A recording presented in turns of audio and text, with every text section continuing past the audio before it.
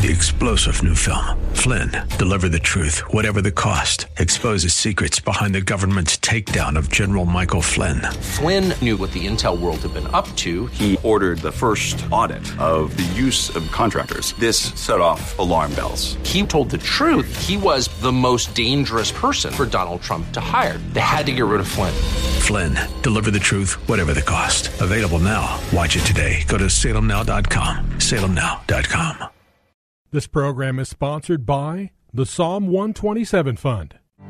For Zion's sake, I will not keep silent. For Zion's sake, I'll not hold my peace. Welcome to For Zion's Sake. Isaiah 62:1 is taken directly out of the Hebrew Scriptures when the prophet Isaiah declared, "For Zion's sake I will not keep silent, and for Jerusalem's sake I will not keep quiet, until her righteousness goes forth like brightness, and her salvation like a torch that is burning." Your hosts for the program are Shelley and June Volk, Jewish believers burdened to see Jew and Gentile become one. Believers strengthened in their faith, and for their Jewish kinsmen to come to the saving knowledge of Jesus as the Messiah, the Son of God. Good evening to you. Bless the Lord, and welcome to For Zion's Sake. We thank you for joining us. We're the Volks. My name is Shelley. And my name is June. Hi, everyone. It's good to be with you as we continue a theme for this week, which was started yesterday. And that theme is the obedience of faith. And I'd like to read the portions in the book of Romans where Paul starts the epistle using obedience of faith, and he concludes the whole epistle in chapter 16 using that same expression. So, which is the last chapter. The last chapter. So when we look at Romans, I'm going to read chapter 1, verse 5. Through him we have received grace and apostleship for obedience to the faith among all nations for his name, among whom you also are the called of Jesus. In the New American Standard, that verse reads this way: through whom you have received grace and apostleship to bring about the obedience of faith among all the Gentiles for his name's sake. So it's being done for our sake and for all the nations or the Gentiles, and it's all for the name of Jesus. So we see in Romans 16, 25, 6, and 7, the last verses of the epistle. Now to him who is able to establish you according to my gospel and the preaching of Jesus Christ, according to the revelation of the mystery which has been kept secret for long ages past, but now is manifested, and by the scriptures of the prophecies, according to the commandment of the eternal God, has been made known to all the nations, leading to obedience of faith to the only wise God through Jesus Christ. And what's so important to him be the glory forever. Go ahead, Junie. Forgive me, Shelley. No problem. Yes, to him be glory forever. And Paul also wrote the key to his gospel. The gospel of Paul is found in Galatians 2:20, where faith and obedience are linked together. He tells us to have the faith of the Son of God. So all glory goes to the Lord, because it's not our faith that we should be living by. It's by the faith of the Son of God. To every born-again believer, the Son of God has sent us the Spirit of truth, which lives in us, which is the resurrected Messiah. Right. Mm-hmm. So it's his faith that we are to live by and obey. Amen. Just interesting side note that in verse 25 in Romans 16, Paul refers to the gospel as my gospel. That really speaks so much of Paul. He was so deeply entrenched in the gospel that he called it my gospel. Hallelujah.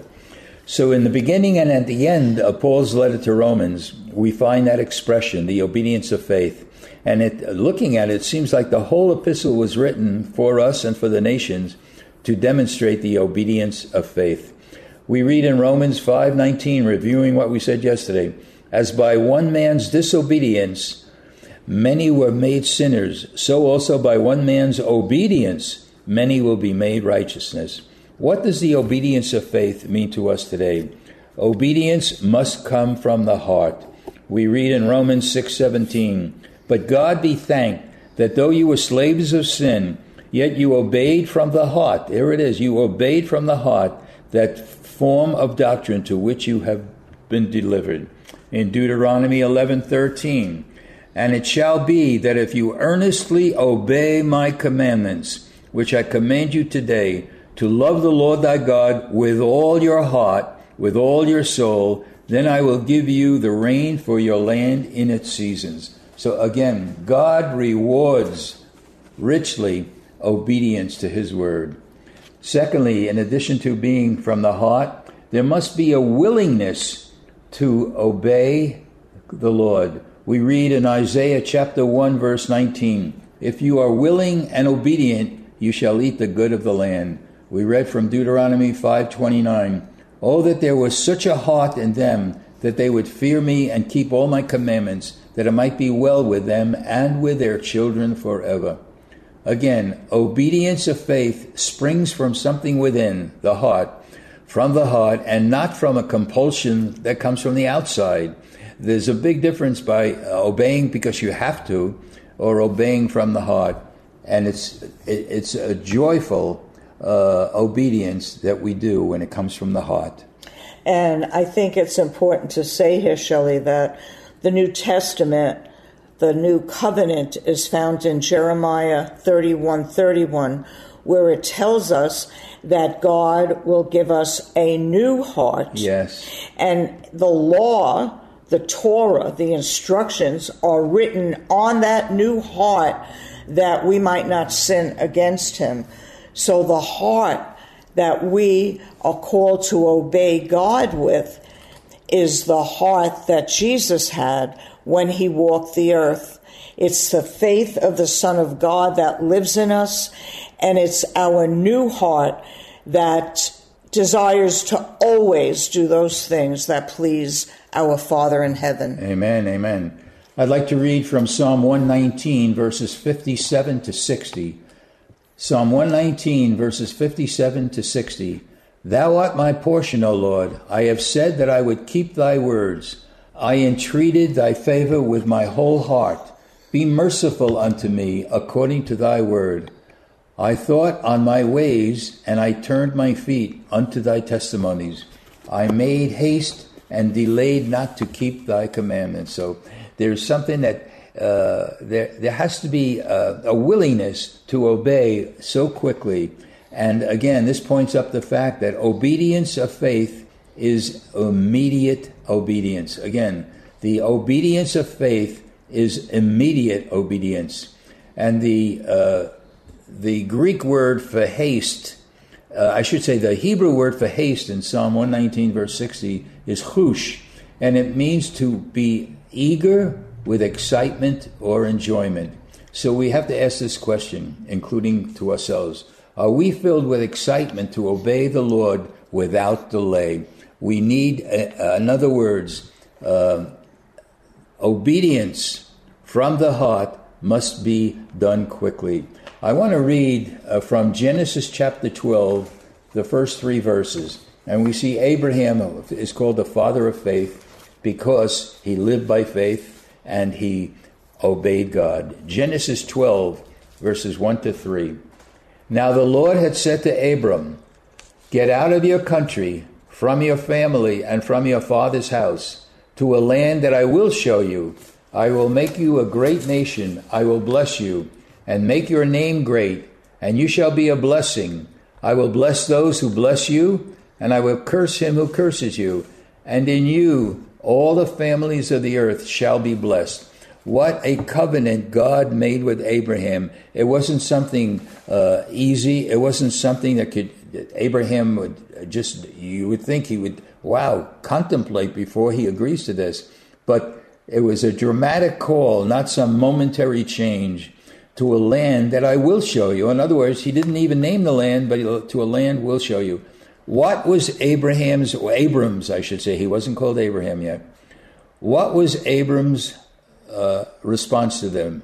Immediately, verse 4. So Abram departed as the Lord had spoken to him. Junie, this is, we read it and we know these verses well, but the fact that how can he immediately depart to do what God spoke to him? This is the kind of obedience that God requires of all of us, and it's incredible. We read again about Abraham in Hebrews chapter 11, verse 8. By faith, Abraham obeyed when he was called to go out to a place which he would receive as an inheritance. So it wasn't just to go and change locations. When he got to the promised land, again, he would receive it as an inheritance for Abraham, for Isaac and Jacob, and through the seed of Judah, which is Jesus. So let's go back even further than Abraham. And if you have your Bibles, turn with us to Genesis chapter 6, another example of such great obedience in a man of faith. All right, let's start it. We'll see how far we can go today. I'm looking at Genesis 6, beginning at verse 9. Let's start at 8. But Noah found favor in the eyes of the Lord. These are the records of the generation of Noah. Noah was a righteous man, blameless in his time. Noah walked with God. And Noah became the father of 3 sons. Now the earth was corrupt in the sight of God, and the earth was filled with violence. And God looked on the earth, and beheld it was corrupt, for all flesh had corrupted their way. Then God said to Noah, the end of all flesh has come before me, for the earth is filled with violence because of them, and behold, I am about to destroy them with the earth. Make for yourself an ark of gopher wood, and you shall make the ark with rooms, and shall cover it inside and out with pitch. Well, God went on to give him instructions on how to make the ark. Then we go to verse 11. Let's look down. After the instructions, verse 17, and behold, I even am bringing the flood waters upon the earth to destroy all flesh in which is the breath of life. From under heaven, everything that is on earth shall perish. This was a dramatic move of God. How did Noah answer this? Which was incredible. In fact, I've read some people who studied this. It said it might have taken Noah 100 years to build the ark. But here was Noah's response. Thus Noah did. This is verse 22. Thus Noah did, according to all that God had commanded him, so he did. Junie, what can we say about this? It's so incredible. A dramatic change in life, a change in the earth. And we need to see that Noah responded instantly. Thank you, Lord. Father, I thank you for your words. I thank you, Lord, that you make very clear to us to live by faith and be Lord. Obedient to your voice and obey you. Lord, raise up Abrahams and Noahs for this day and age. We need men of faith who will obey you immediately. We pray this in Jesus' holy name. Amen.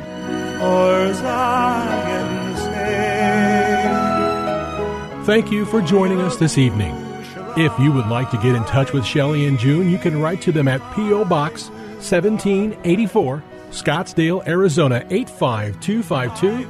That's P.O. Box 1784, Scottsdale, Arizona 85252.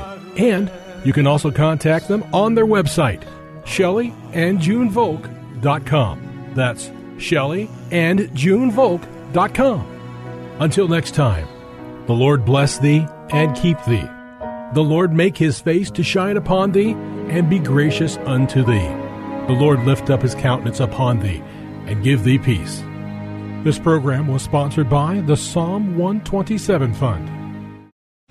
3-star General Michael J. Flynn, head of the Pentagon Intelligence Agency, knew all the government's dirty secrets. He was one of the most respected generals in the military. Flynn knew what the intel world had been up to. He understood its funding. He ordered the first audit of the use of contractors. This set off alarm bells.